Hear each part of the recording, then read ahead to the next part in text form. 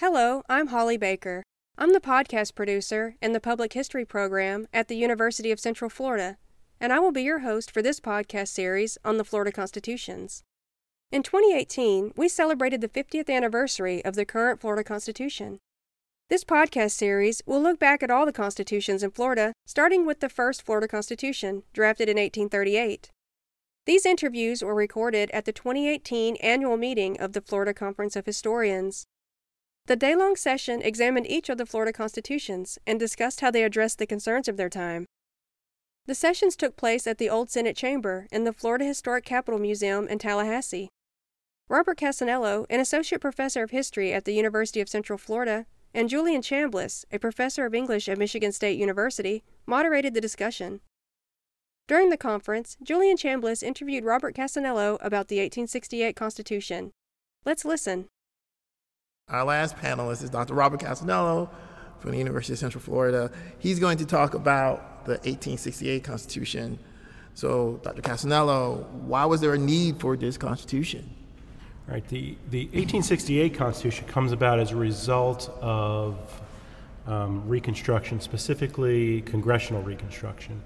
And what happens is the U.S. Congress is in dispute with the presidency and wants to do away with presidential Reconstruction, which was rather lenient to the former Confederate states, which included Florida. And they ended up dividing the former Confederate states, except for Tennessee, into 5 military districts. And Florida was in the 3rd military district, along with Georgia and Alabama.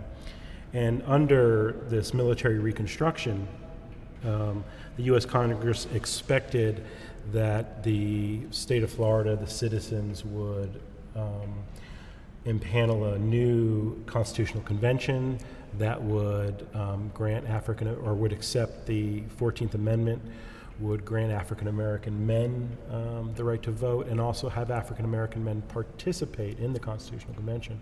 So that was sort of the things that precipitated the Constitutional Convention in 1868.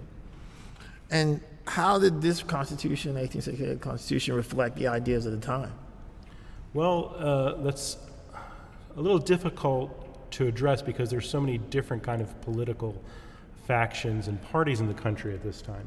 So, one group of people, and obviously this group of people were predominant in Florida, were the conservative Democrats who did not support congressional Reconstruction and, of course, ultimately would not support the 1868 Constitution. And they were rather conservative, and they wanted a lenient reunion with the country. And then there were the Republicans, and the Republicans were divided between 2 factions. Sometimes you can count into 3 factions depending on different personalities you organize them under. And between the Republicans, there was a moderate faction who wanted to be a little more lenient than the radicals did with the former Confederate officials and former Confederate sympathizers. And then there were radical Republicans who wanted to have sort of a state that really responded to people in ways that people in Florida had not seen before, and they wanted to sort of use African Americans in the state as a way to build a long-term and effective Republican Party. And so you had all these different groups sort of vying together, and the conservative Democrats, who were sort of the outlier in the process here, could sort of curry favor with the moderates, who saw the radical Republicans at times as sort of, their opponents. Well, given the sort of dynamic political landscape, what are the ideological concerns sort of embodied in this Constitution? Well, there's a few things here in the 1868 Constitution. It ends up being as a result of the factionalism within the Republican Party in Florida, the Constitution ends up becoming a moderate document.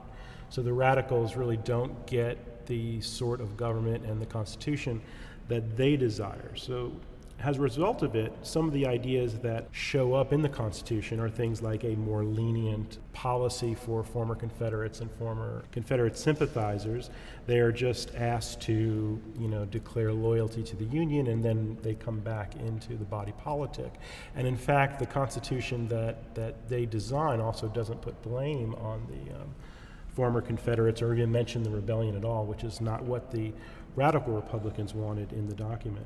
And also, moderates were weary of black majorities, and so they purposely created a document that apportioned politicians and state legislators in such a way that majority black counties would have no way to elect a majority black legislature or even have control of local government.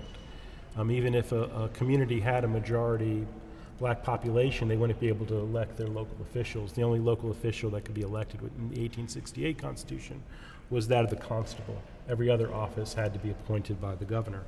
And so this leads us to another design of the 1868 Constitution, which is a much more powerful governor than the state of Florida had seen earlier, one that could actually appoint officials not only statewide, but on the local level as well.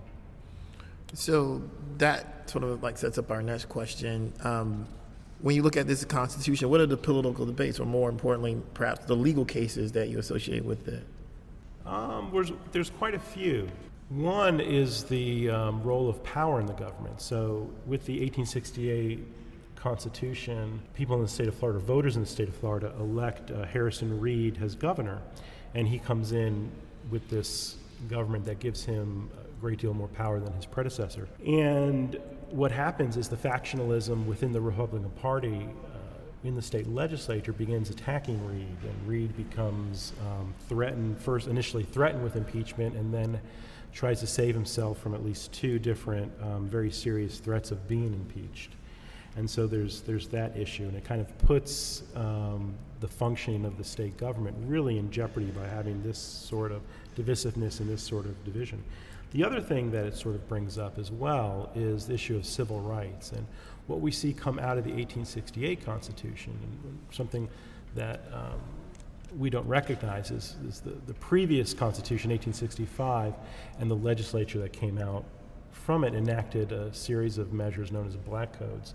So not only were African Americans in Florida right after the Civil War not recognized as citizens, but then they were treated in ways that almost replicated slavery, in that they couldn't buy arms, they couldn't assemble, it really kind of restricted their freedom in a lot of ways. And so the 1868 Constitution effectively abolished these black codes. And one of the legacies, and this is sort of a constitutional legacy at least that existed for a very short time during this Reconstruction period, is that the issue of civil rights is very much something that is central to the document, and is not only supported by radicals, but to some extent supported by moderates as well.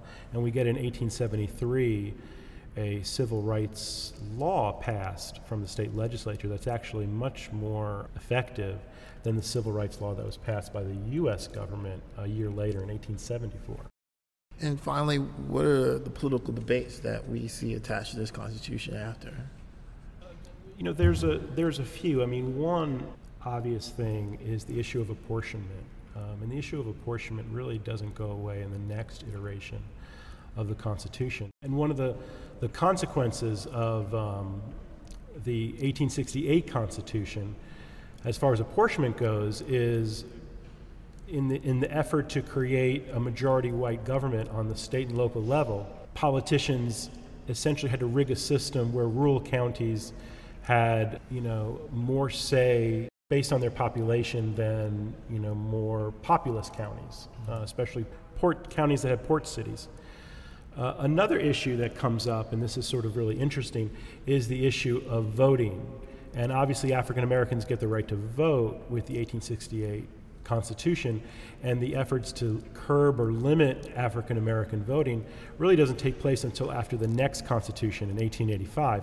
But what's interesting that is embedded in the 1868 Constitution is this clause that in the year 1880, the state of Florida would enact some form of literacy examination for voters, essentially, so a literacy test, that would become standard with the right to vote after 1880, but anyone who was voting before 1880 would be grandfathered in.